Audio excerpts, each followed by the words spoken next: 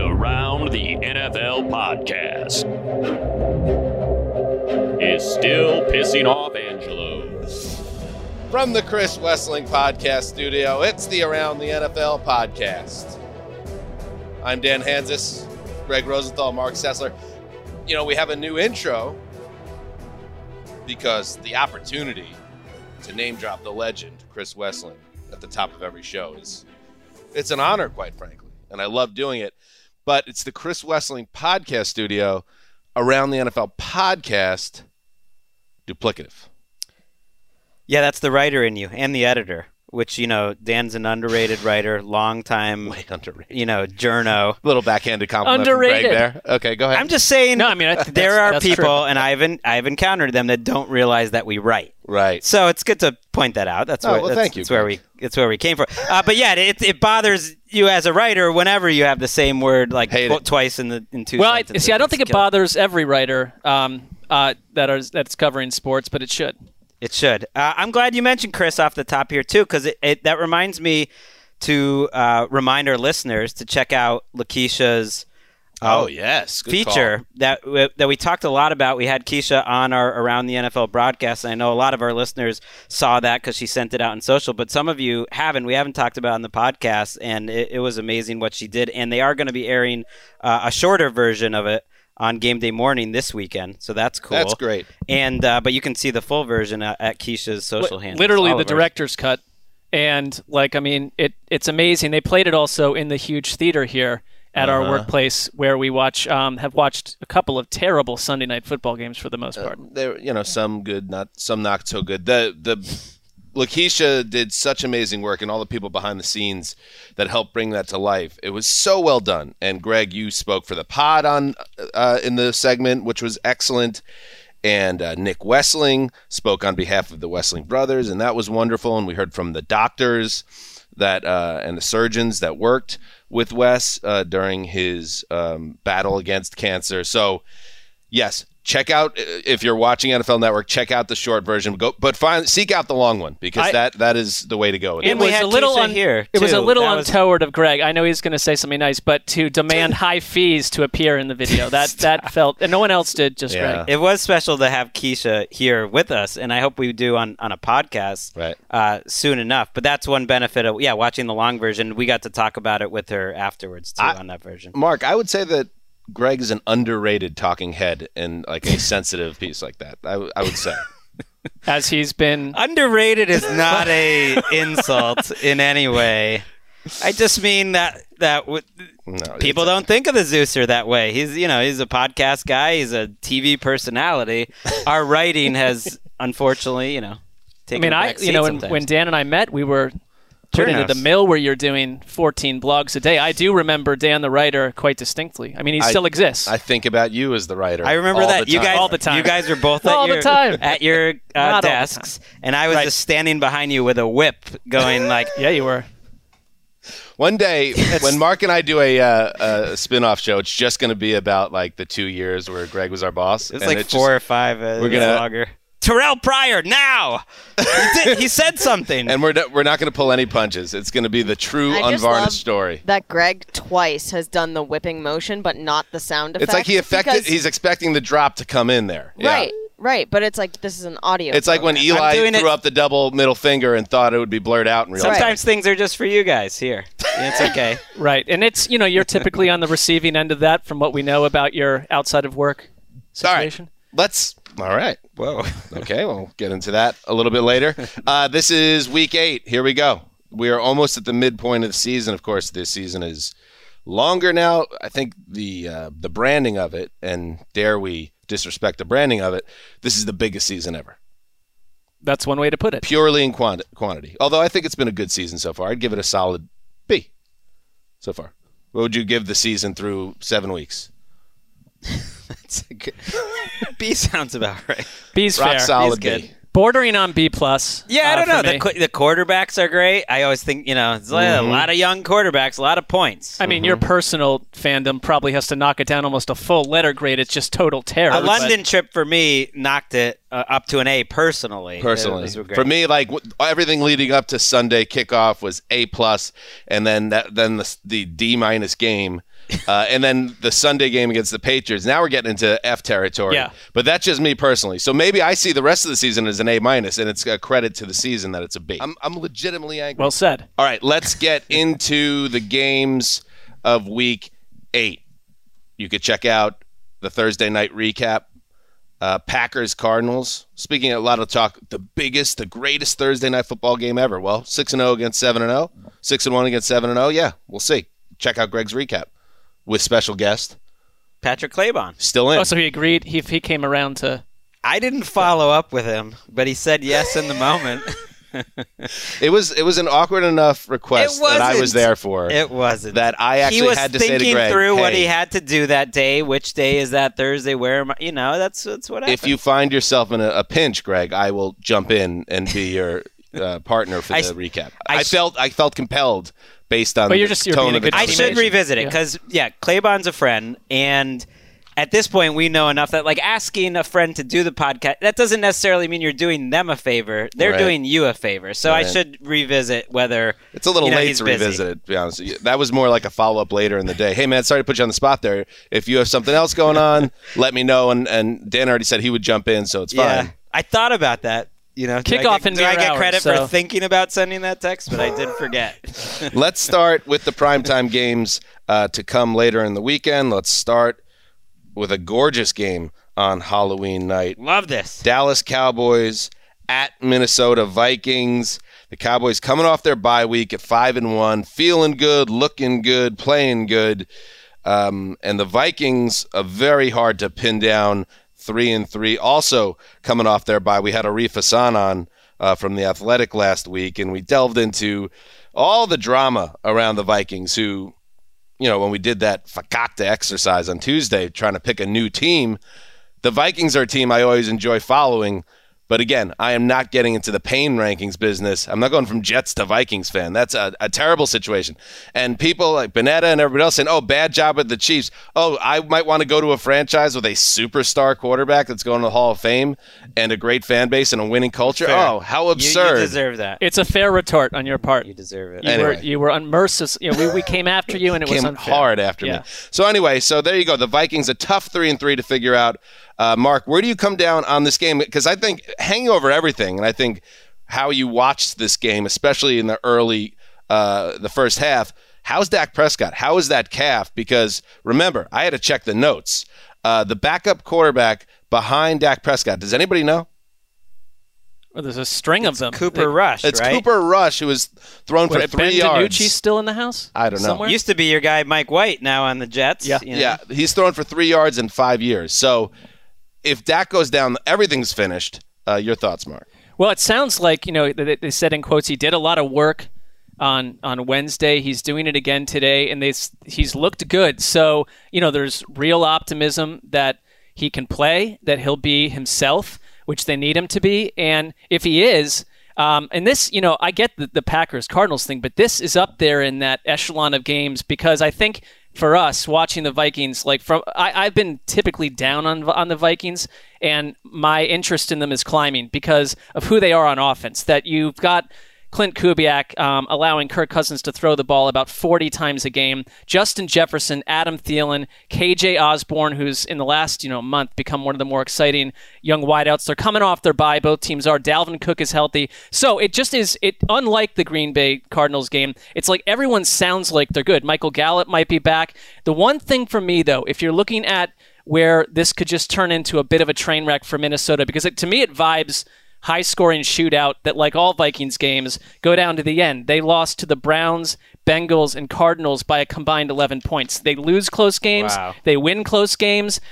Close fights, heartbreakers, that's just who they are. I expect this to go that way. But Patrick Peterson, who's played really well for Minnesota, out of the lineup, you're asking Cameron Dantzler to come in, who's not been a huge asset for them. Bashaud Breeland's been struggling. So you just look at what Dallas has on offense and you wonder, can they get to a point where they're suddenly up by 17 points going into the third quarter? It's like every week that Dak has so many mismatches to pick from. And you're right, losing Peterson is key.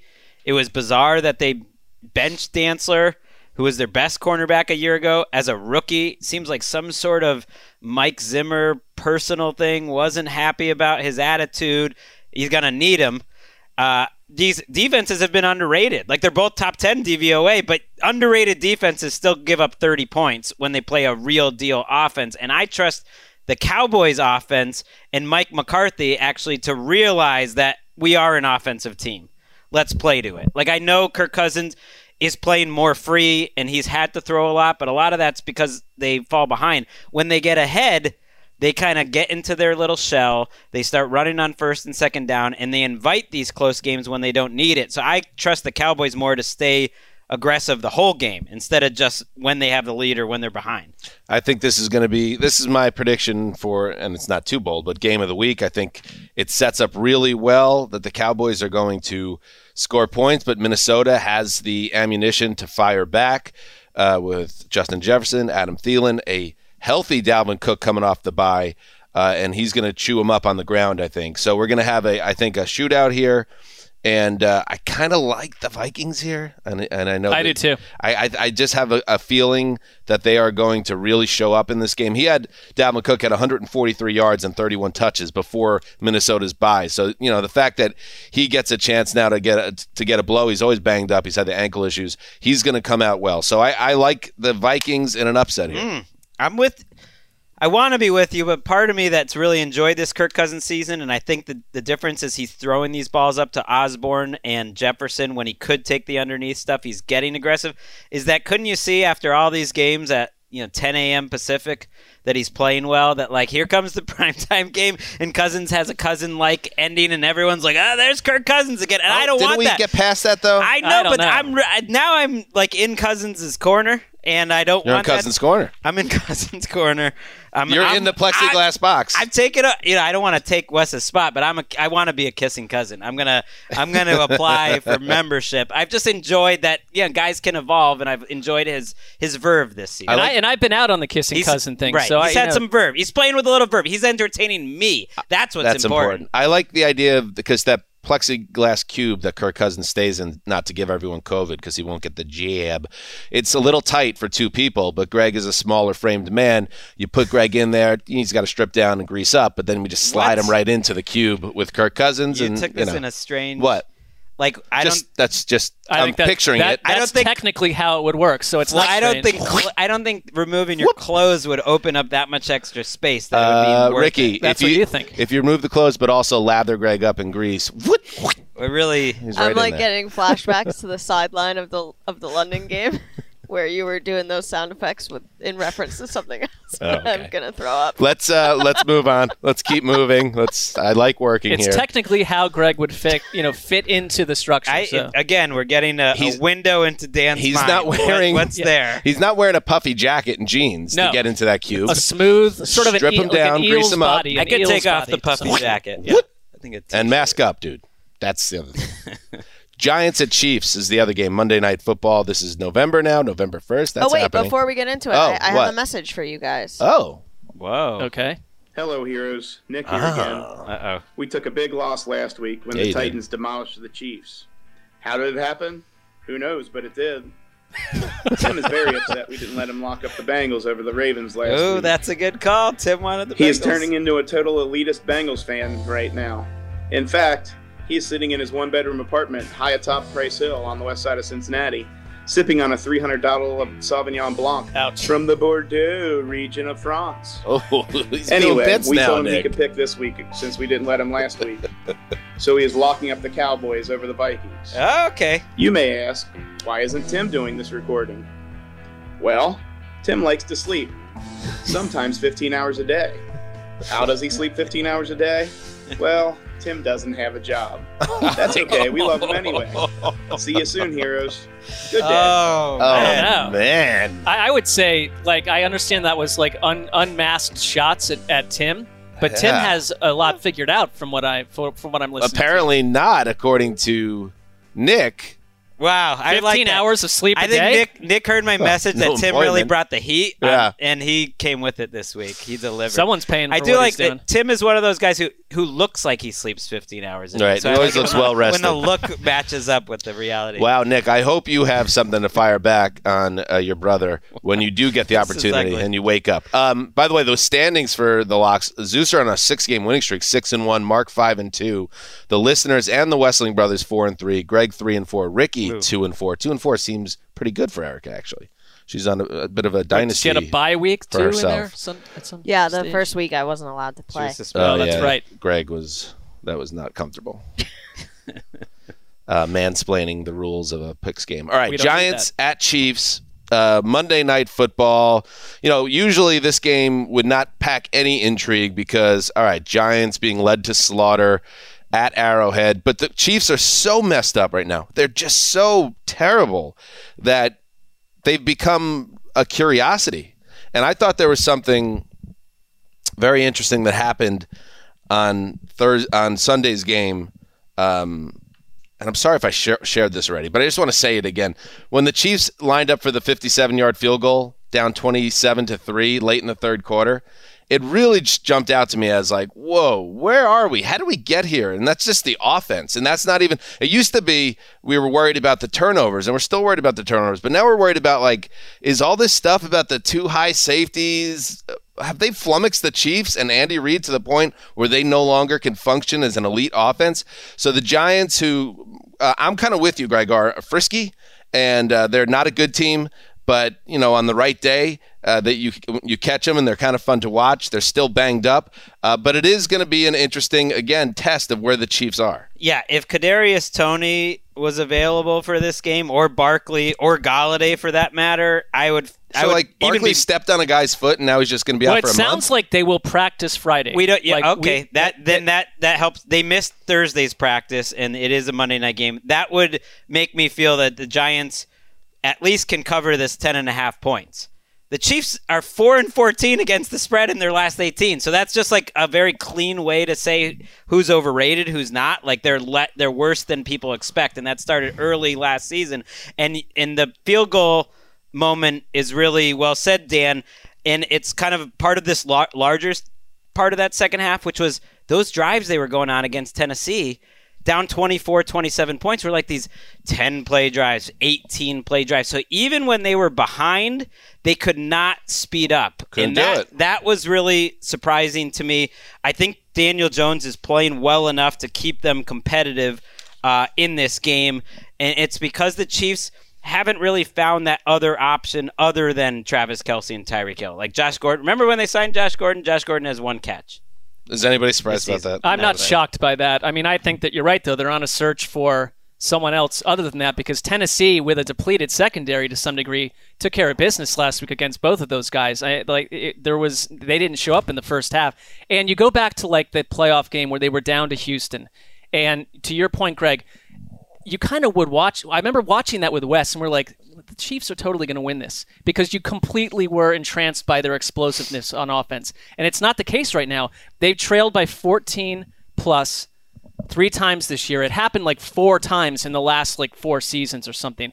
And I don't think that you can ask the defense to heal itself. I think the offensive line got worked over by the Titans last week. And the Giants, for all their ups and downs and all their injured players, they took care of business against a bad offensive line in Carolina with 6 sacks a week ago. Leonard Williams is playing better. Daniel Jones, I think, is sort of a do-it-all guy right now, and it's been an optimistic couple of weeks for Daniel Jones. But this is also a team that gave up 82 points to the Rams and Cowboys. So to me, it feels like a get-right spot for Kansas City. Everyone's falling for that for one more week. But then they have it's just pushing off much bigger questions down the road.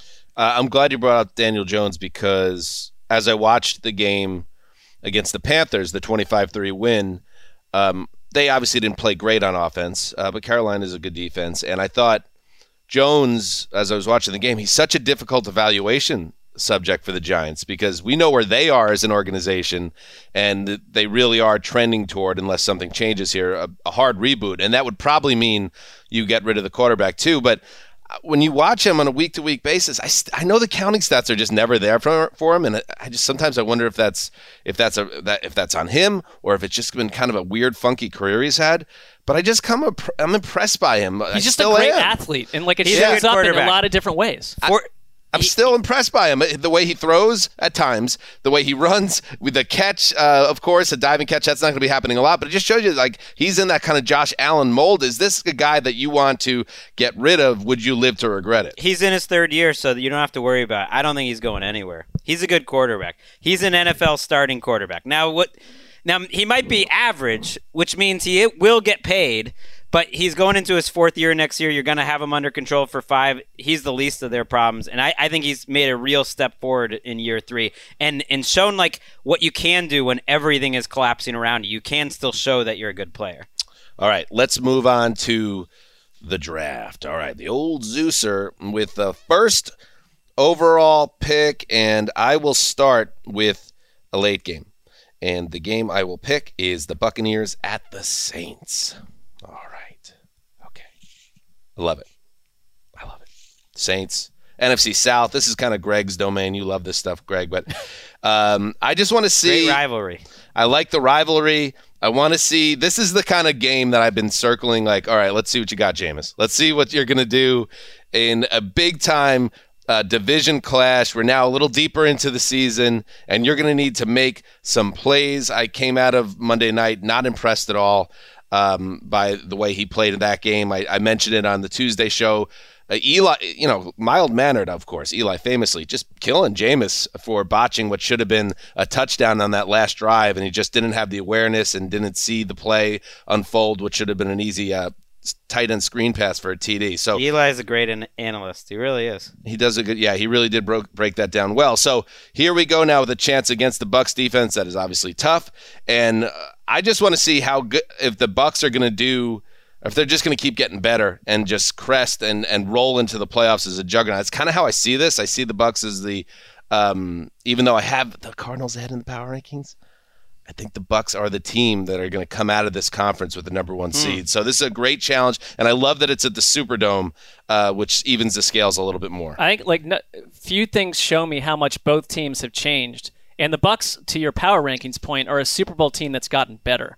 And can you imagine either result from last year where the Saints put it on them 34-23, then 38-3? It just wouldn't happen to this. That Bucs was team. Week 9. It was right about the same moment here, 38-3. It just wouldn't happen this time. And I think it's a great test for what the Saints are right now because, yes, they are not necessarily – they weren't a fun watch, obviously, on Monday night, but their defense is very spicy. And I think I just want to see how this shakes out. They've gotten healthier last week. They're getting healthier this week.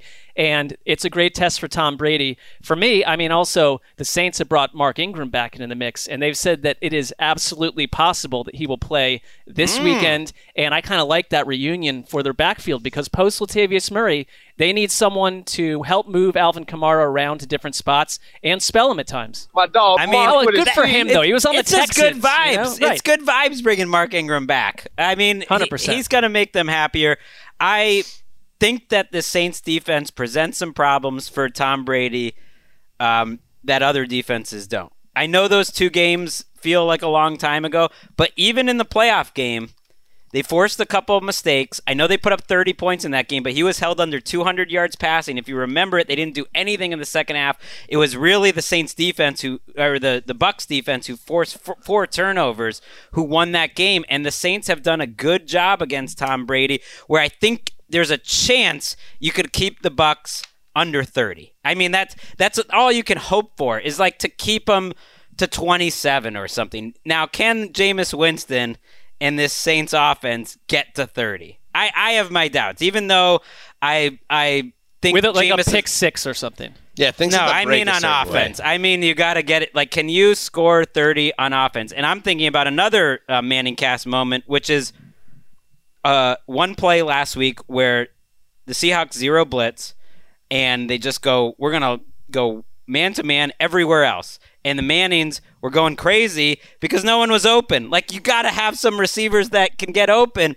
And we talked about it in the offseason. Like, are they really going to go out there with, like, Marquez Callaway and Traquan Smith and Adam Troutman and these guys trying to win matchups? I mean, that has to be taken into account.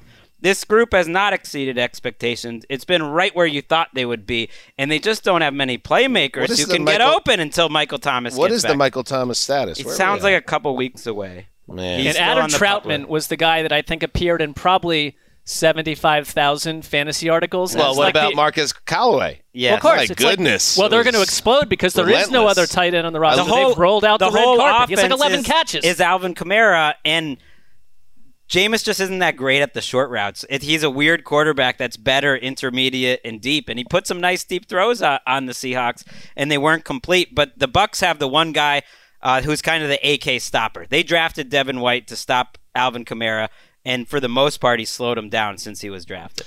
All right, up next, Mark Sessler. You will select. Well, I'm going to go where, I have to go emotionally. It's going to be the Browns and the Steelers. Because it's a good game, and I don't trust someone else not to steal it if I allow this, process to go on for another 40 minutes. No, that's a good game. That's one of the best games of the week. That's a big game. That's fine. You don't think it's a big game? Oh, no, it is. These two fan bases? It is. I'm just, as Case Keenum's a quarterback, where are we at on the Baker Browns? is practicing, and he's practicing as the starter, and he's demanded that he'll play. Well, he demanded last week, too. That's true. I think that I think there's more steps, but he isn't shelved. He is out there throwing.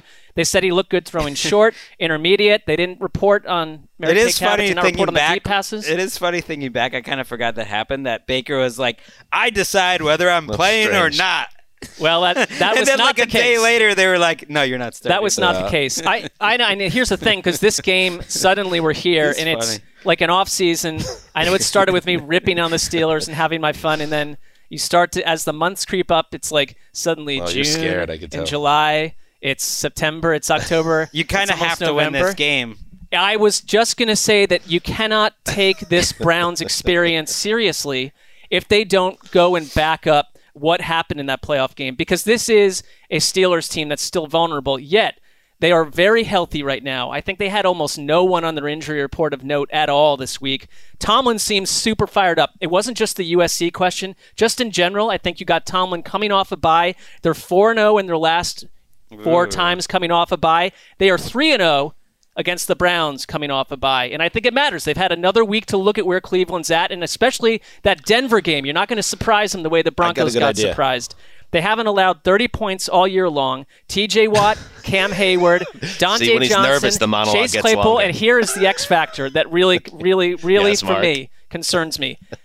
Jim Nantz, Tony Romo on the call. The Browns have had some of their most embarrassing, most frustrating performances with these guys, and you can just hear Tony Romo just sort of being like, I don't know, Jim, like Big Ben still got it, like just, riffing on Big Ben. Romo is on Mark's radar so hard. Oh, he is. Because what's your theory, though, that when Jim Nantz and Romo are on the call, something in the building changes? It's too big. It's too big. Right. It's Mark's feeling of like now the Browns have finally reached the top of the mountain in terms of like they're playing in big games and they can't get over that hump. Here's the one concession. If they lose this, they're in the cellar. They're in last place. That's the thing. There's an argument for you being the worst team in a very good division. Still a decent team, but that Denver game, I thought I want to say one thing.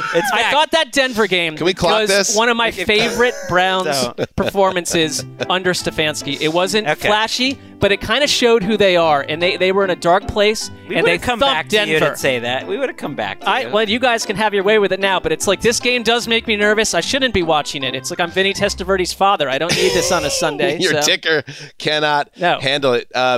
You know what Baker should do? He should go to the media and say, I demand that I do not play this week. I am not ready. And they'll be like, I'll show you, Baker. Put him in the lineup. Then he gets what he wants. He can't win no matter what he says. It's just kind of funny because I can't quite imagine any other quarterback saying that. So why is he It's totally out of protocol also. So like you don't, Yeah, this is a big game, and I don't know, man. I don't know, Mark. It's can't make sense of the Browns. All season they've been a little bit of a tough team to read. So to get them now against the Steelers, and the Steelers obviously still peeved about what happened in January. They now get a chance to get some revenge going to Cleveland. If to me it comes down to, can the Steelers build off the last couple of weeks?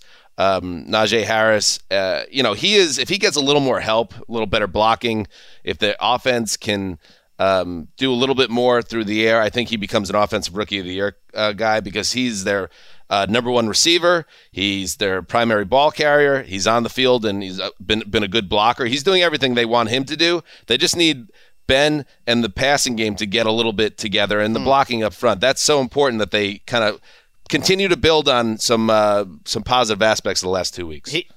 Harris has been solid, but he's not winning anything with Jamar Chase, Kyle Pitts, and Mac Jones in the league. Oh, that's true. It's just not going to happen. But they need him in their running game to be good because their offense has such a limited ceiling throwing the ball. Like that game on Sunday night against the Seahawks was typical to me. That was one of the better games they had throwing the ball and as an offense. But then they needed overtime against a Seahawks defense that had been struggling to get to 350 yards and 23 points or whatever it was. It's limited, and I don't feel like I'm struggling with the Browns. They've just been injured. I want to know that Jarvis Landry's playing. It sounds like he is. He says he is, but we don't know.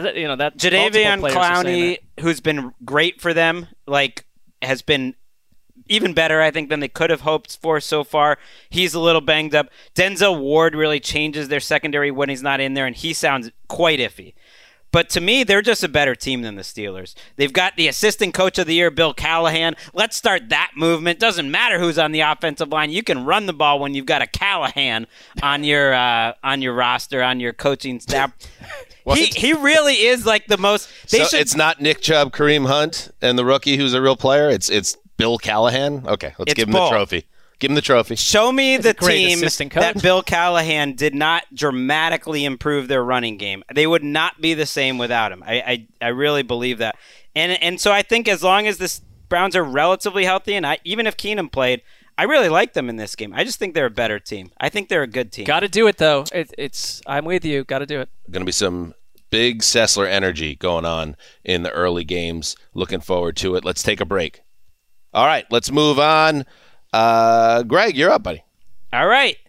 This is easy. I'm taking the Pats and the Chargers right across the street over at SoFi. I want you to know that I still have 2 jumps on you, and I very, very nearly jumped you. But I said I don't want to be a mean guy, so I let you have this game. You can jump me after you've already used your pick. Okay, I could jump you at any time, and I've done it once, and I have 2 more. I thought since you were first, you could. That Herschel Walker level trade I pulled off. It also wouldn't make sense. Yeah, you took the Bucs Saints, and the Patriots Chargers. But then I could have given it to Mark or something, or Shook. I could just wheel and deal for destruction, but I chose not to. Go ahead.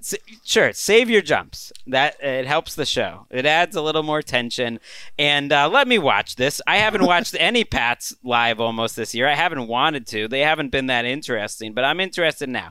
They got my attention. Mac Jones is playing better each and every week. They're going up against Herbert, who they held to no points a year ago. His worst game as a pro came against the Patriots. Don't think that's going to carry over very well because they don't have the same defensive backs. Stephon Gilmore's playing for the Panthers. They lost Jonathan Jones for the season, one of the most underrated cornerbacks, one of the better slot cornerbacks in the league. So now you're down 2 corners. I'm including that you're down Gilmore because when you're starting Jalen Mills and you're starting this guy Miles Bryant who just came off the practice squad, you're down. They are not the same secondary. So I think you're going to have to stay aggressive offensively. You're going to have to score points to beat this Chargers team. And I think they could potentially do it. I think they are rounding into shape on offense, and Damian Harris and this inside running game is great. They've stopped it with the outside runs. They've stopped trying to get too fancy. They've settled on an offensive line group now with Onwenu at right tackle, and the interior is stabilized and Wynn at left tackle that I think they like. They're going to start the same group for the second straight week for the first time, maybe all season, and I think they could give the Chargers a lot of problems, and I think it'll be a fun game. I love the Patriots to cover 5.5. I don't know if they win this, but I really think they're going to be competitive in this. I thought few things were more impressive, and I know it was the Jets, so you can put it on that scale. But Harris just slashing the middle of New York's defense over and over. Good ball player. And this is a good. I mean, the Chargers' run defense is one of their biggest issues. So you like that setup. I think Mac Jones, throwing for 300 plus. It looked like the offense just took a tangible step forward with the chances they were willing to take, with some trickery as well. They kind of just went for it and flexed their muscles. And they put it on Justin Herbert a year ago. It's a different season. And the Chargers, the one thing I love about Brandon Staley on a bye week is that he went deep into the lab. He's all about analytics, and they've been a very good team on third down, the 6th highest conversion rate on third down with Justin Herbert. But he basically said we've got to get much better on earlier downs. That worries me. I think he's coming up with some new plans. But their offensive line also, which we were worried about, has been one of the better pass protecting lines in the league, which is a huge change from a year ago. We'll get to it a little bit later when we get to the 49ers, but like going into your bye week analytics deep dive, it usually only works if you have a really good quarterback to execute everything. They do, and I think Justin Herbert is going to have a big game here. I don't trust the Patriots defense. I actually trust their offense more. I think they are a better offensive team right now Greg, than they are. Let me talk. That's all. I'm saying. I'm just saying that I think the Patriots, and you've been banging the drum on this, Greg, that you look at the Patriots wins. They beat the Jets twice. They beat Houston barely in Houston. And I think the Dallas game showed they could hang with a good team. But am I sold that the Patriots aren't one of those teams? Like, they're going to beat all the bad teams. They're going to win about half of the matchups against the good teams and then get beat by anybody that is very good or above. Basically the 2020 Patriots. The difference, maybe a little better. If you're a Patriots fan, the difference is Mac Jones over Cam. So the whole thing when I look at the Patriots right now is Mac Jones going to continue to ascend and then by the end of the year be seen as like the breakout quarterback? I think it's in play. I really do like him, but I like the Chargers this week a lot. In fact, I like them so much. Ooh. And it matters because there's something magical going on with it. I got some sprinkle dust here. Ricky, this is not personal, even though you're wearing the oversized Edelman jersey. I'm going to lock up the Chargers. Let's go, Bolts. That's sad. Show me, hey, Bolts, by the way, little thing. Everyone wants to crown the Bolts as a superpower.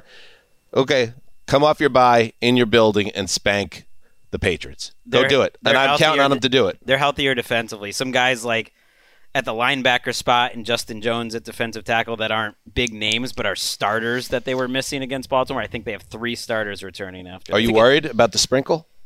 A little bit. Yeah. You're using your dark magic to make your Sunday more enjoyable by burying the team you dislike the most and burying me in the process. Are you not going to walk over? I'm a little worried. Take a look at this game in person. You could cross. It's like a 200-yard strip of pavement. I know it would for you be. to see I it mean, in person. You nailed all that analysis, by the way, Greg. Just want to say.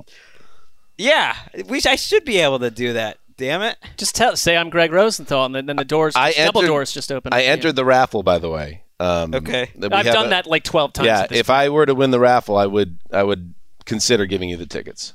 Okay, but I haven't heard yet. I'll let you know. All right, let's move on. I said consider. Greg, it's snakes to you, buddy.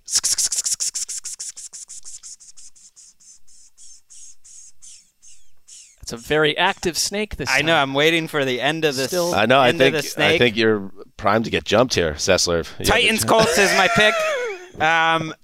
Big game. Big AFC South game. Nice early game.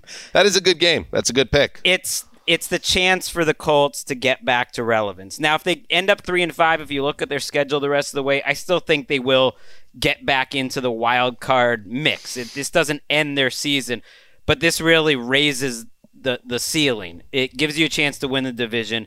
It gives you a chance to really look at themselves and be proud that they overcame the start that they did. They've outscored their opponents since they last played the Titans in their 3 wins by 50 points. They've got a runner in Jonathan Taylor who, I'm not going to say he's better than Derrick Henry, but I'd take him in this game over Derrick Henry. Because fading the big dog again, always a mistake. I am. The Colts, according to EPA and DVOA, number 1 run defense in the league. Titans, I have to believe it. And Taylor does the things as a running back that get me excited, which is that hesitation, that vision, and just that explosion. I mean, he is fun to watch. Wes was on this early. I think he called him like a top 5-10 runner in the NFL quite early last season. I didn't realize it then, but he was ahead of it. And I think it's a Titans team that they've historically had success with. Vrabel's never been able to sweep Frank Reich. They got hired the same year, 2018. And I think Titans coming off 2 big wins. It's a coin flip game, but I think the Colts could pull this thing off. The thing for me about Tennessee is that last week I loved that they came out, biggest game of the year, 15 runs, 15 passes. They were totally balanced. It wasn't all about Derrick Henry. This is a weird one where they close out their 2-game series in Week 8, which is early for division foes. They held Jonathan Taylor to 64 rushing yards that first time. That's game script. The Titans never trailed in that game. That was the Carson Wentz is playing on two broken ankles, and like it was comical that he even was trying to play in that game. No, it helps that it's different. But I look at the Titans, and I kind of feel like a huge X factor for me was if Todd Downing could come in and duplicate what Arthur Smith did as a play caller on offense. And it just did not look that way early on, except since that awful week 1, they're averaging like 30 points a game. They're the team that's grown. I mean, if you're the Colts, you're thinking... They both have. They have, but I look at the Colts and Titans I'm like... more so, yes. The Colts to me are like... I appreciate the Colts. They're kind of a meat and potatoes team. Their defense needs to thrive. They're your team long term now, right? No, they are absolutely not, because I see zero exciting X factors that tell me that they're more powerful than the Titans. And I am comfortably locking up the Titans in this game. Oh, comfortably. Interesting. Look, Gravedigger.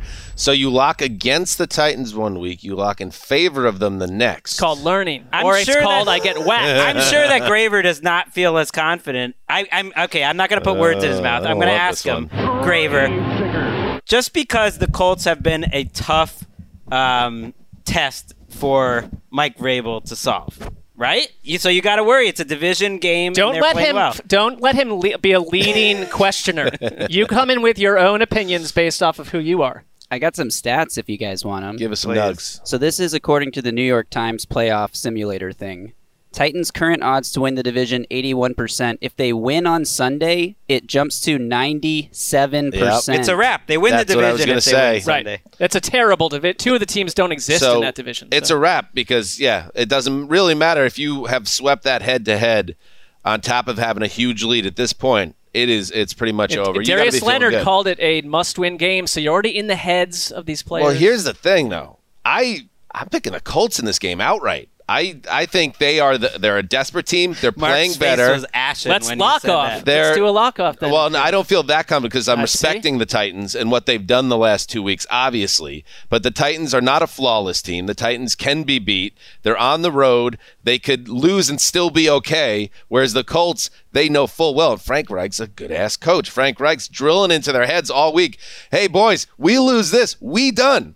We need to protect this house. And I think with Taylor and Wentz playing at a higher level, if the Titans come out of this, put it this way, Gravedigger, if the Titans come out of this game and spank the Colts in this setting, I look at the Titans at a level that I didn't even take out of them after beating the two big-time contenders. Top 14. I see them as maybe not top 4, maybe in the AFC. What else do they need to do? They're to me, become like a top 5 to 7 NFL team. That's how much I put into this game and how much is against the Colts right now. And Greg said it is a huge letdown spot after those 2 wins that they're coming off of. And it's also a lot different type of matchup because the Titans haven't really had to deal with stopping running games over the last 2 weeks. It's been the Bills and the Chiefs passing all over the field. So I don't know if the Titans can hold Braden Smith, the right tackle for the Colts, sounds like he'll be back. T.Y. Hilton did return for a limited practice on Thursday. Quentin Nelson was back last week. So Wentz is playing well. I think the Titans are a better team, but I think it's hard to sweep a division opponent, and this will be a tough one. I feel like everyone sees more in the Colts than I do, but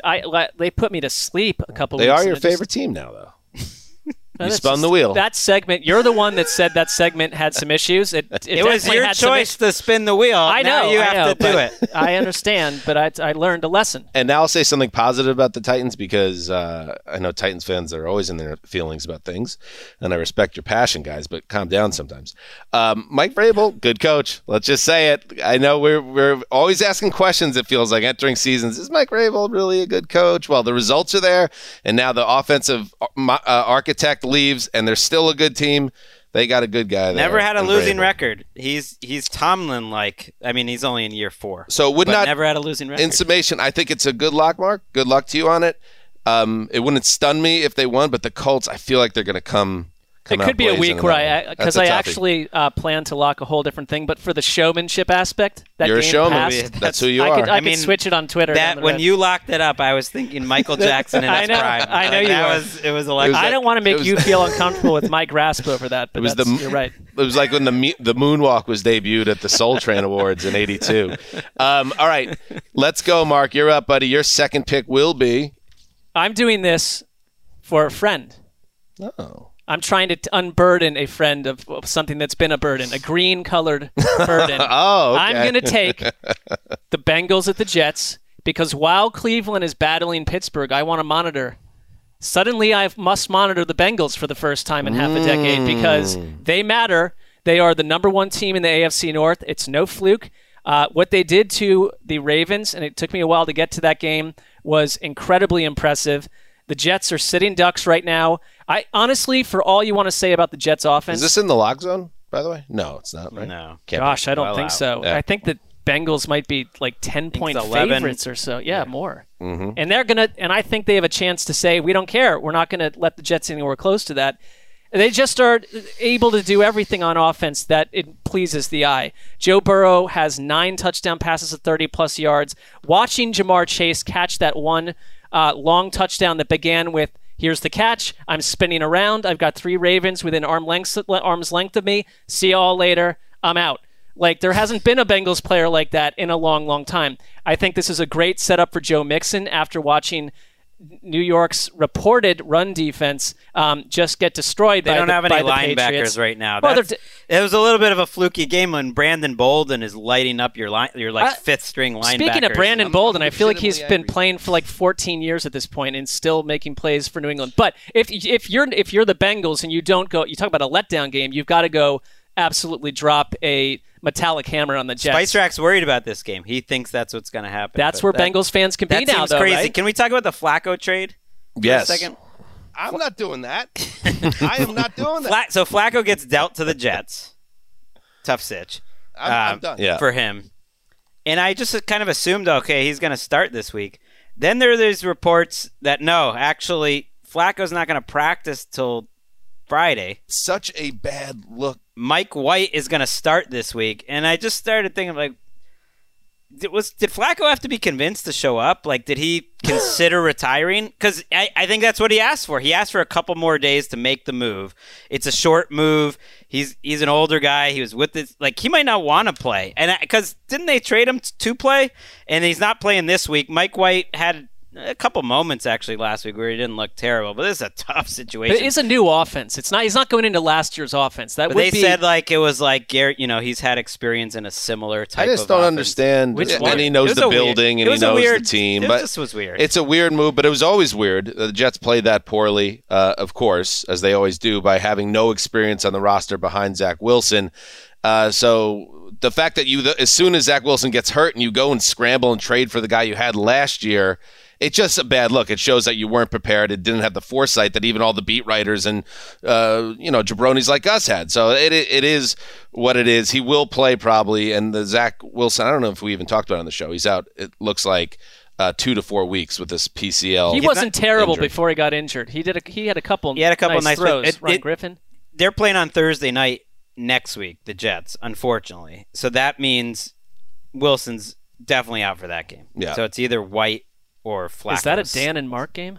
This has a 30-6 final written all over it. We shall see. I do have one idea though. The Jets, 2 things that they don't have yet: an interception or a point in the first quarter. And I have an idea here. Play this. This is from, and apologies to Catalan and Lofton. I kind of got after him on Sunday. Bad job not mentioning the whole Belichick running up the score, but you just were in the eye of a tornado. So sorry, guys, for getting after you on Sunday night if you're listening. But play Lofton and Catalan in conversation late in the first quarter on Sunday. Robert Saleh told us he made a couple of subtle changes to try to jumpstart the offense. One of them, every day at Jets practice, there's a 4-play competitive period. The first team offense against the first team defense. If they tie, each winning 2, they do a basketball shootout to determine the winner. But in any event, that's usually done at about 1:45 in the afternoon. This week it was done closer to 1 o'clock, which is closer to the start of a game. They were hoping that little things like that would help to get them going in the opening quarter of games. So here's my idea. We move that up to noon. So you do the basketball shootout at noon, and then by the time that happens, their internal clock will be 1 hour later for kickoff, which is usually when they start playing better. noon, not 1 for the competitive basketball shootout. Yeah, talk about eyes on the prize. This is what's happening behind closed doors in Florham Park. All right. Okay, Mark, so you got the Jets there. That's okay, and Mark was a class act. He approached me about it before we came on, and I am on a break from the Jets, so that is fine. Okay, I am up now and it's really pretty rough right now. There's not a lot of good games left to pick. I will check in on the Panthers and Falcons here. We know where Carolina is. They are in the tank.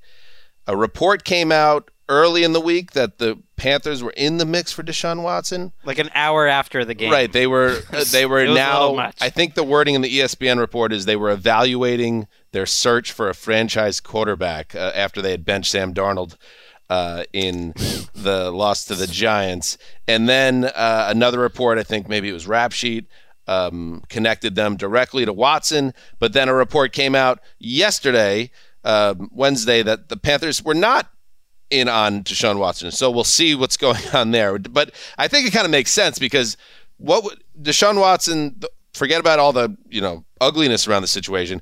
He's not going to save their season anyway. It's not like whoever gets Deshaun Watson, if he is moved before Monday or whatever it is going to slide into the starting lineup. He's going to make everyone there miserable, from the coach to the starting quarterback is what would happen, which is why I still don't think it'll happen. And maybe he does go to the Panthers, but maybe David Tepper, as much as he wants Deshaun Watson potentially, is like, well, I'm not going to do it in the middle of the season. It doesn't even make sense.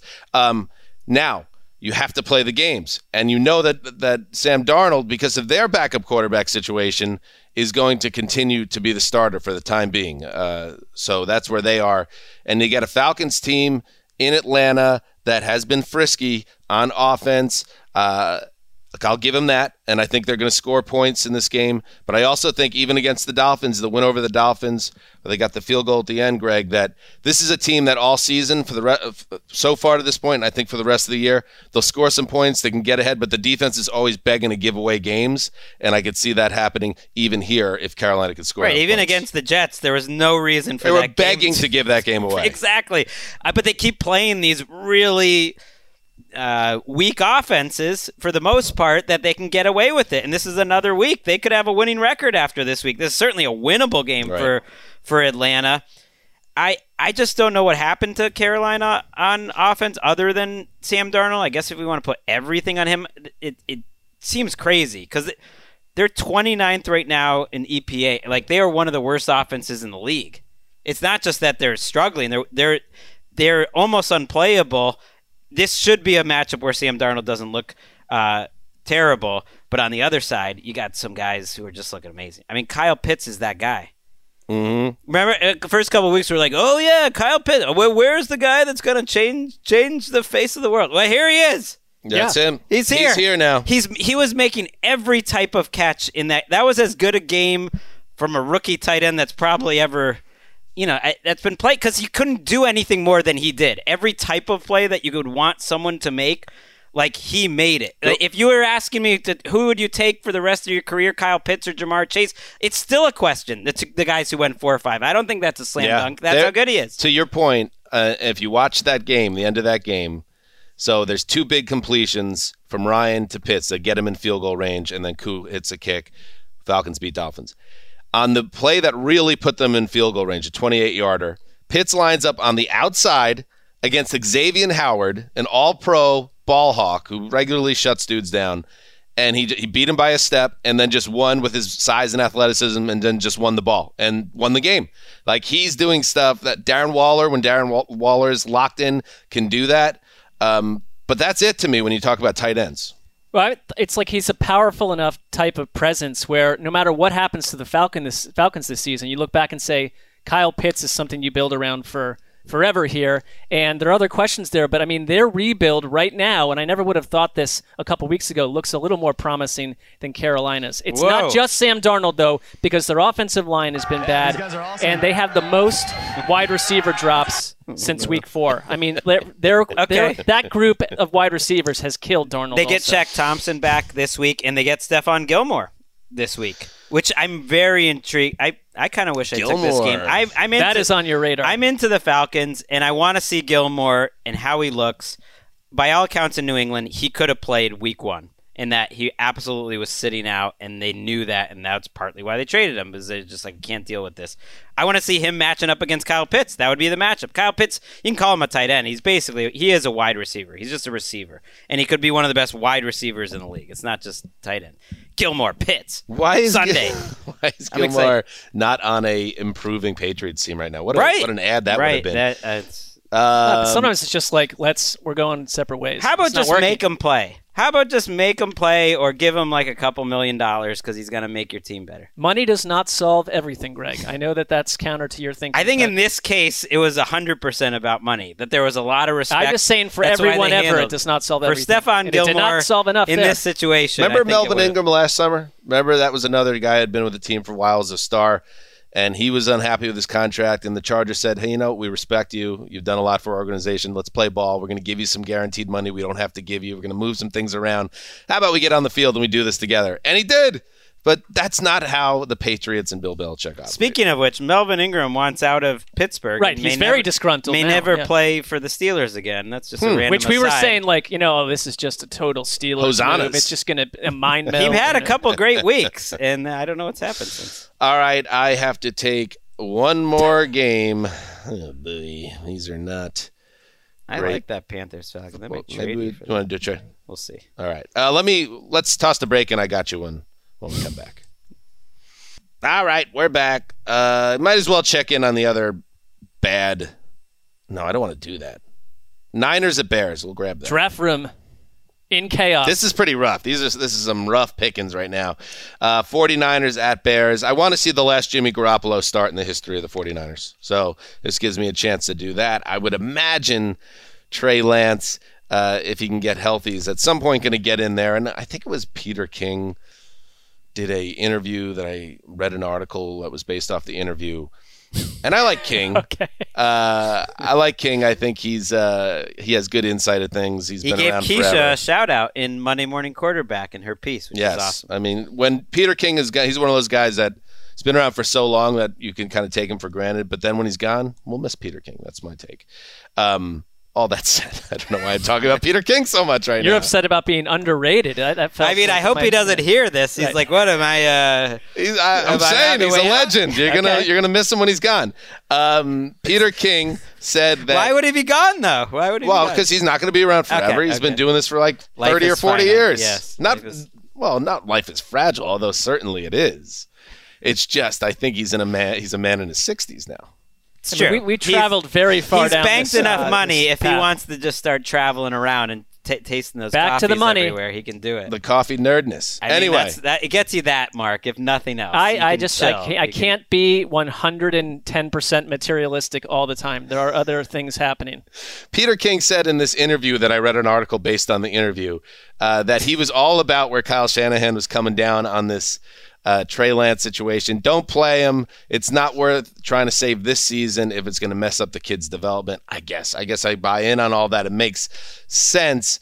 But at a certain point, you're going to have to turn to the kid if Garoppolo doesn't show improvement. I thought he was so bad on Sunday night, and yes, blah, blah, blah, the weather and all that. But it's at a certain point, you can't ignore it anymore that he's a detriment to your offense. And I think when I was thinking about kind of more broadly about Shanahan, because he's catching a lot of heat now, and I think maybe a little too much heat, because I think what people don't typically realize is that with these quote-unquote quarterback whisperers or these offensive geniuses that everyone falls in love with, it only works if the quarterback's good.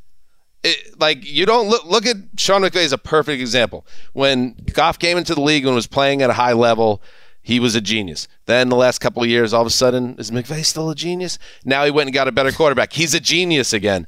I think Kyle Shanahan will resume being a genius as soon as he can get a quarterback that can run an offense effectively. Sure. And until that happens, he's trapped in a twilight zone, and the team will continue to lose more than they'll win and continue to be disappointing, and he will continue to be the subject of talk. Is he overrated? No, he's not overrated.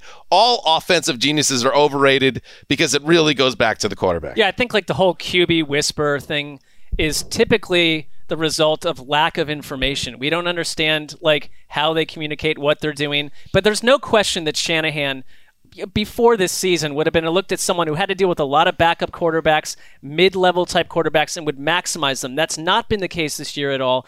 And I thought that his comments after Week 7 were, and a couple writers mentioned this too, that he seemed humbled. It was a different version of Shanahan where he wasn't the genius in terms of the product we're seeing week to week. And they asked him about Lance, and he said, I don't think it's fair to him, and I don't think it's right for our team to put him in the lineup right now. And I think it tells me that the environment in San Francisco is not what it's been in the past in terms of like the dominant ground game. The offensive line has not been totally supreme. You got guys like Brandon Ayuk, who are one of the more mysterious, notable, strange, not being used players in the league right now. And I guess you could also look at Justin Fields and say, yeah, if you put a young quarterback into a bad situation, they are going to struggle. He struggled mightily a week ago, and the 4 worst quarterback rankings, passer ratings in the league right now are all rookies. Wow. They're not that talented. There's this idea that the 49ers are really talented, but when you take Trent Williams, who missed that game Sunday night, and it sounds like he might miss another, and you take George Kittle out, and he will be on IR at least for one more week, they're not that talented. Right. It's like they're trying to convince themselves into Trent Sherfield in the preseason. Where did that go? They're not that talented at running back either. I'm surprised to see a Shanahan quarterback, even Jimmy G, struggle this much, though, because this is the worst version of Jimmy G. It got me thinking how not all good trades and not all good values are good for you. Because Shanahan's entire tenure in San Francisco has been shaped by taking Jimmy Garoppolo for a mid-second round pick because the value was good. I don't think they really wanted Jimmy Garoppolo. I know that in a way because they didn't call about Jimmy Garoppolo. They called the Patriots about Tom Brady. Is Tom Brady available? No. You can have Jimmy G for a late second. They didn't have a quarterback. They're just like, well, this isn't really like a permanent thing, but it's like, why don't we just take him? But then they... And here we are, though, 4 or 5 years later, and because of a lot of things that happen, it's like they still have him, and I never have felt that he's been a perfect fit. I've never felt that Kyle Shanahan's felt that he's a perfect fit, and it's taken him a long way to like get out of it, because the one year where they were healthy and they had him, they go to the Super Bowl. Yeah, they were mesmerized by him because he had those 6 games post-trade where we all thought, wait a minute, they have... He was better than what they had, so and then it's like, why not take him? They paid him a ton of money, so that tells you something. And I also think, because someone could come back on what I said to kick off this conversation, say, well, they did thrive with Jimmy G once. This is not the same Jimmy G anymore. I think the injuries have really taken a toll on Garoppolo. All over his body, and I just think he's a marginalized player of what he used to be. And I think you just got at a certain point make a move, because you're right. And Justin Fields on the other side, just to touch on the Bears real quick, they're in the same situation where it seems like it's 1 step forward, 2 steps back with a rookie quarterback. But I just feel like we have reached the point where Trey Lance is the, in case of emergency, break glass situation. Not for Kyle Shanahan's job security, but for this season, and in a lot of ways his reputation right now is like, how do I get back to where I was? I need some fresh blood in here, and maybe it works out. But it is a risk. It's a gamble if you don't think he's ready. This NFC wildcard race is quite open at the back end. So both of these teams are certainly not giving up on being part of that race. This is a big game for them. San Francisco's a heavy favorite on the road. I'm kind of past the point of San Francisco being a heavy favorite against anyone. I mean, the Bears, they did beat the Raiders. They were competitive there with the Bengals. Like they've won. They were the only team that won easily against the Lions. No Khalil Mack. I'm just not like penciling in San Francisco turning this around. I don't think anyone would be, though, after watching them. But there's no Khalil Mack, and it's possible that Chris Tabor is the head coach, their special teams coordinator, if Nagy doesn't get through the COVID stuff. All right, we have 2 more picks. Mark, what's your third game? Well, let me look here. The offerings are becoming less pleasant by the minute. But I'm going to go because I have to do, for like the 8th week in a row, I have to watch Teddy Bridgewater, which it's fine. But I'm going to go Washington at Denver. He just called it Teddy Bridgewater. That's a great name. What? I did not intend to. No, but that is what you said. Well, I didn't. That's a great Halloween costume, by the way. you Teddy's costume and then just like a busty Teddy Bridgewater. I did not call it that, though, just for when it gets put out in print. And it's you should wear that on Sunday. It's way more individual. You should wear that on Anybody, on Sunday. I got for the first time in a long time we live in this nice little town in LA, and there's like an adult Halloween party that my wife got invited to, and it's the whole thing. Saturday night. Okay. And I have to come up with a costume, and it's a whole thing. I don't know when's the last time you guys have done that, or have done it in a long. For me, it's been. I don't think as an adult I've dressed up in a Halloween costume, and I would go and I'd dress as like the Hardy Boys in like a flannel shirt. Oh, like Brooks Brothers. Oh, Eric is killing me because I didn't show up to our office dressed in a Halloween costume. But like, you're like the only person. There's like 3 people that I've seen walking around in costumes, and it's mostly your delightful crowd back there. But I'm not going to show up in like a ghost outfit or something. Why are you so mad? What? Because when I walked into the studio today, the first thing she said was like, "Yuck." Looking at me, and I was like, that's an HR offense. I think you look sharp, by the way. I know, but you don't tell. Yeah. I understand that I'm a guy, so you can say whatever you want to me, but you don't tell another human being yuck at their But we told you appearance. it wasn't about you. That's what you said after the effect. But you walked in. That's and not we were my. having That a wasn't my conversation. experience. It's not like we turned and looked at you and were like, yuck. It wasn't a we thing. It was you. I don't know who we is. No, like, I said, no one what else. what did you dress up as? Brooks Brothers. Because that's what you look like. You just went to the outlets. Erica is refashioning what happened there. Anyway, I'm checking Amazon right now because I'm going to be Vincent Vega when he had to get rid of his clothes and put on the UC Santa Cruz Banana Slug T-shirt. Oh, that's pretty easy. With the blue shorts. That's good. Wait, will she be Samuel Jackson or? I don't think that would be smart.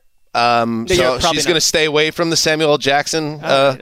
Marcel, what was Jackson's character in that? It was Vincent Vega and what was it? I don't know why I'm not. Anyway, the Santa Cruz Banana Slug T-shirt is scheduled to arrive Saturday at 7 p.m. So that's right on the nose. So let's hope that works out. That's the Jets with their little basketball tournament right there. Yes. Mark's trying to get your poor wife put on social media. I'm just saying they were paired together in the film, but that I understand. All right, let's. Where were we?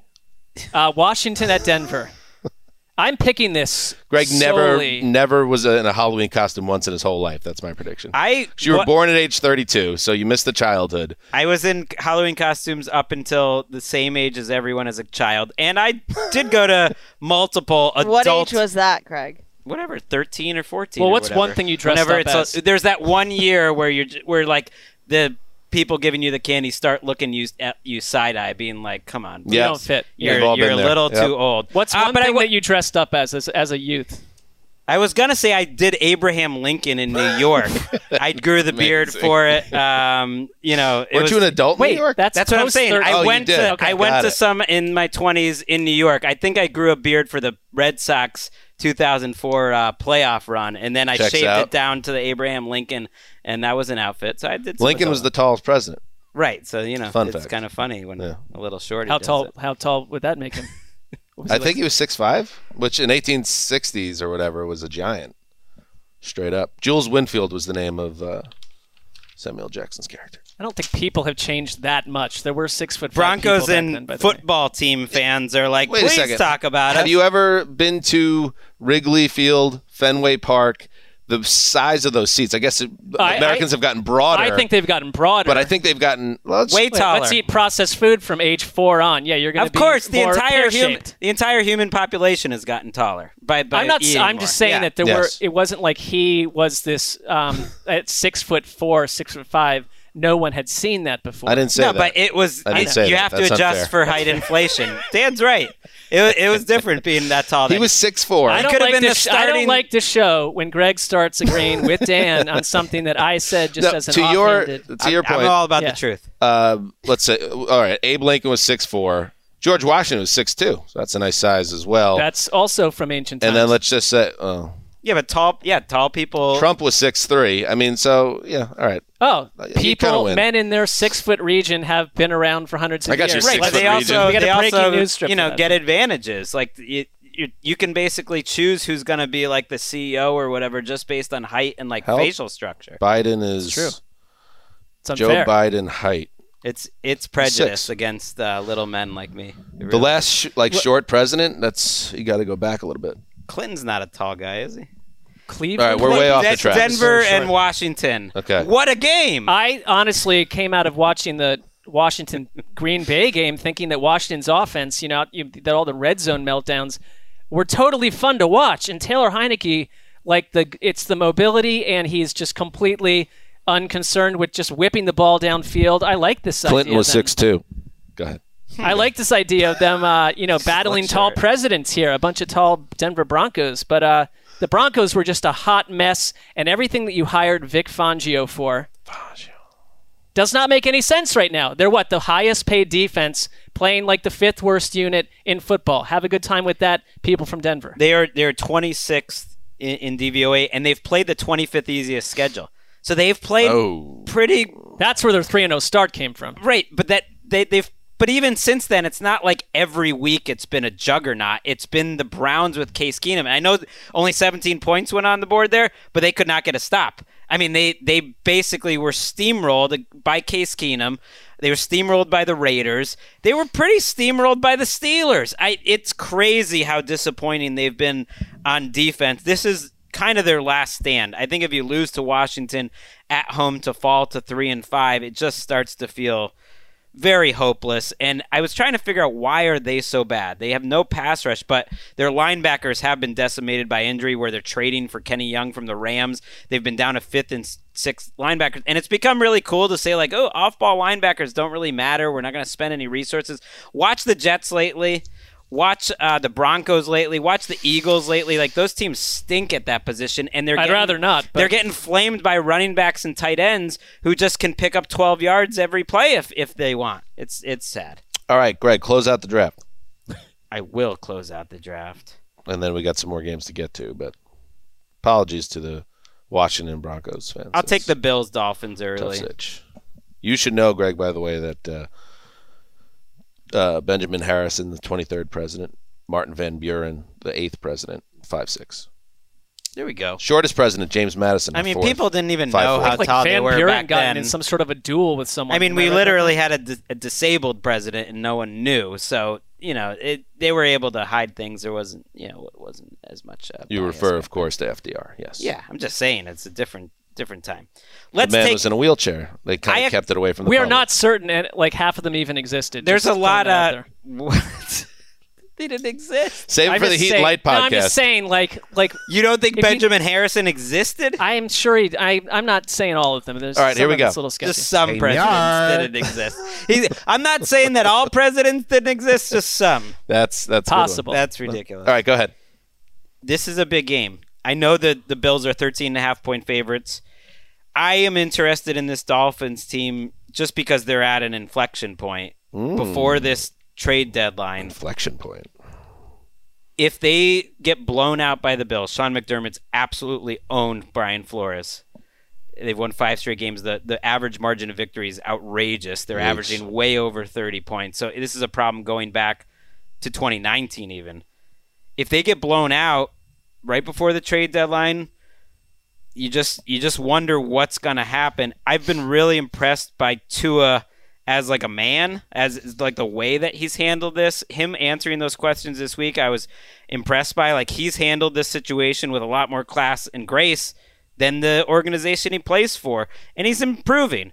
I'm not saying he's going to be a great quarterback, but for a guy that's only started 6 more games than Trevor Lawrence, I do think he takes an inordinate amount of criticism for a guy who looks pretty good. He is limited athletically. He has a lower ceiling than you would like at a top 5 pick, but he's playing pretty well. I think that's entirely on the organization, though, too. I agree. Just the way, and you may agree or disagree with how they handled it last year with Fitzpatrick because they were trying to make the playoffs, but by taking him in and out of the lineup, and then as soon as this season rolls around, we keep hearing about Deshaun Watson. Of course, we're going to view him as a guy that's on the hot seat before he deserves to be. That's just the way it's been. That's on the organization. Don't you think also, because I think he is growing, but that's not enough today from quarterbacks. You need these plays, these wow plays, these physical moments that Kyler Murray gives you, that Justin Herbert gives you, that Patrick Mahomes gives you, and you don't. But do you need that? I do think you. Yeah. I think in 2021 actually.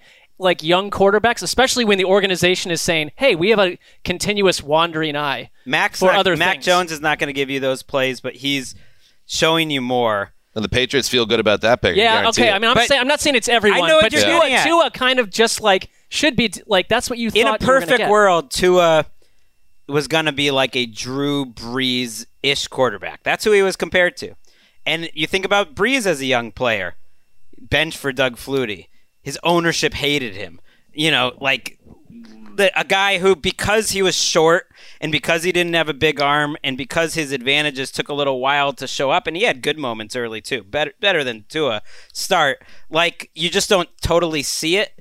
So I do think Tua could be better as like a 4 or 5 year veteran than he is right now. That's all I'm saying. And he has played better in these last 2 weeks. He has these bad turnovers that kind of mar his games. But again, to the point, he's barely played at the NFL still. You got to give him the rope to understand that stuff he could work through and hopefully get out of that funk. He might not ever. He might always be that mistake-prone guy. But I feel like you've seen enough in his limited play to continue to investigate him as your quarterback, when the alternative in the widely speculated situation here is that you would dump Tua and bring in this guy that has all sorts of hideous allegations around him.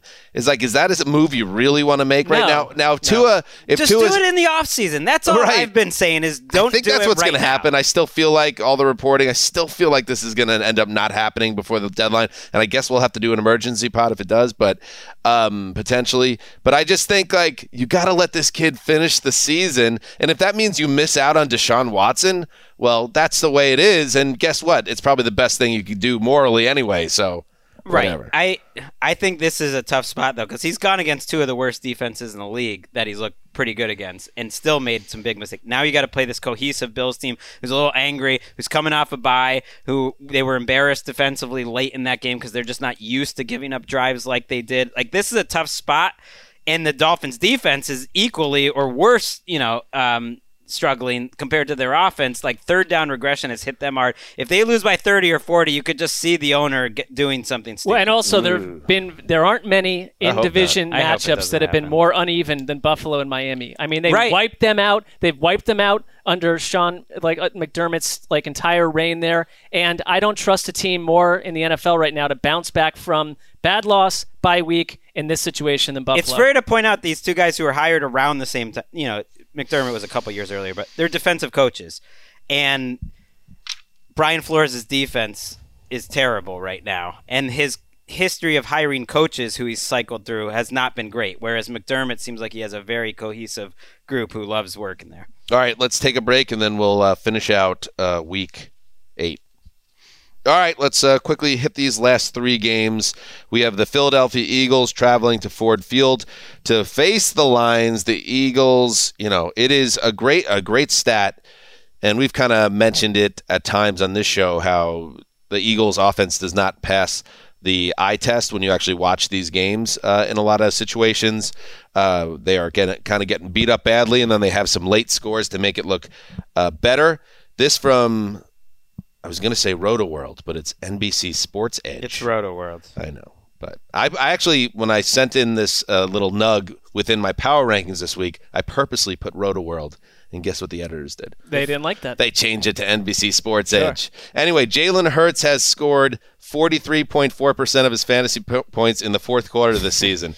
And that's not like, wow, when they've been, winning dramatically. A lot of it's been you're down 28-7 in the fourth quarter and you end up losing 27-21 or something. So I'm not totally into this experience with Hurts right now, and I'll say this as well. So they trade Flacco, they get Sirianni, gets Gardner Minshew. He's talking him up this week, that he's a guy that they trust to move up to the number 2. And it would not be entirely shocking if Minshew gets playing time this year to me, because they might want to juice the offense a little bit when the game still is in hand. And I feel like Hurts is on, he could be in trouble here. I think you're right. If they lose to the Lions, I think that change could happen sooner than you would expect. Yeah, I mean, there's our friend of the show, Bo Wolf, I believe, mentioned that he thought the same thing, that you're going to see Minshew at some point. That trade seems strange when they made it, but it starts to make a lot more sense. And they've trailed the Raiders, Tampa Bay, Kansas City, Dallas, each of those guys by 19 or more points in games before, and some of them storming back. Even Carolina, the one they won, they're they total were down, garbage they were time down kings. big. Now, to be fair, he played great in a comeback win there, but even that game they were down big. I mean, it's a season-long evaluation, but their defense has been a total mess. Fletcher Cox, came out this week and he basically openly questioned like new coordinator Jonathan Gannon's scheme, saying it's not been aggressive, and it hasn't been. They allowed Derek Carr to complete 91% of his throws. The last 4 winning quarterbacks against them have completed 80+. That's not crazy. A good defense. That to me was one of the bigger stories of the week that slipped under the radar because the Eagles are no longer an interesting team. Fletcher Cox flamed his coaches immediately after the game. I mean, he straight up flamed them. And that is a 10-year veteran, one of the great Eagles in their franchise history, who's won Super Bowls. And some of these guys who were around when they won the Super Bowl are thinking, Jason Kelce almost retired, thinking, we came back for this? It seems like some bad vibes with the coaching staff and the players right now. And if they somehow lost to the Lions, I don't know. Do you think, based on what you just explained, do you think that if the head coach got in front of the team and started making a strained flower metaphor, that it would go over well? Play it, Ricky. I don't know. The results aren't there right now, but what's going on here is that there's growth under the soil. I put a picture of a flower up, right, and that it's coming through the ground, and the roots are growing out, and the roots are continuing to grow out. And everybody wants to see results. Shoot, nobody wants to see results more than us, right? We want to see results too. But it's really important that the foundation is being built and that the roots are growing out. And the only way the roots grow out every single day and they grow stronger and they grow better is if that we all water, we all fertilize, we all do our part. Each individual coach, right, that's it. Each individual player, everybody. I think there's a lot of fertilizing going on the Eagles offense. I'll put it that way. There's been plenty of fertilizer involved with the Eagles on offense. The defense has been worse to me too. No shortage of fertilizer. Like they have talent. They are being tested, and I can just imagine guys like Cox listening and Kelce and Derek Barnett listening to this mess. Darius Slay. They got some eye rolls going on. They got to win this game. There's some Liz Lemon level eye rolls. They need a win. The vibes are bad, and the blow up there could be. They got to win some games. The fertilizer, by the way, poop. That was it. I got it. And the power rankings, I got the Lions at 29. 0-7, but fighting hard every week. This feels like they're winning this game. I'm with you. Should we lock it up together? No, but I agree. Rams at Texans.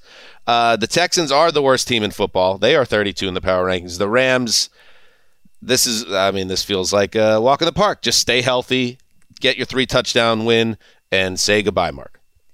I do want to see if there's a chance we get Tyrod Taylor, just because they were every number suggests they were so much spicier with him in the lineup. He's back in practice, but it sounds Tyrod Taylor offense and spicy. It sounds like one more week, just because he's not getting the starters reps. But I think he might play again. I think even last week with Detroit doing all their trickery, enjoyable chicanery to the Rams, they still, before halftime, put together these 10, 11, and 11-play touchdown drives where Stafford finished 17 for 23 with 166 yards, 2 touchdowns. It's hard to evaluate who the Rams are with the last couple of teams they're on played. This tour of the Patsy. Giants, Lions, Texans. Yeah, but they've been shellacking them, and I view them as a fairly unstoppable passing game. They're Stafford he's made Les Snead executive of the year. I thought that was his best game against the Lions. I know it was against the Lions, but in terms of the quality of the throws and the decisions that he made, and they were actually put in a tough spot offensively. They barely got the ball. They were facing a big deficit early on. And yeah, they should roll, and they move on to 7-1 feeling good about themselves. And finally, the Jacksonville Jaguars coming off their bye week after that win in London on the last-second field goal to beat the Dolphins, travel to Seattle to face the Seahawks. Now, this game here, Mark, you have forked the Seahawks. I locked up Geno. I blew it. This is your last chance. There's a very good chance here, Greg, because he has flopped here as their backup. I'm sorry. This could be it for Geno. This could be his last NFL start. And in a lot of ways, maybe that would be the only...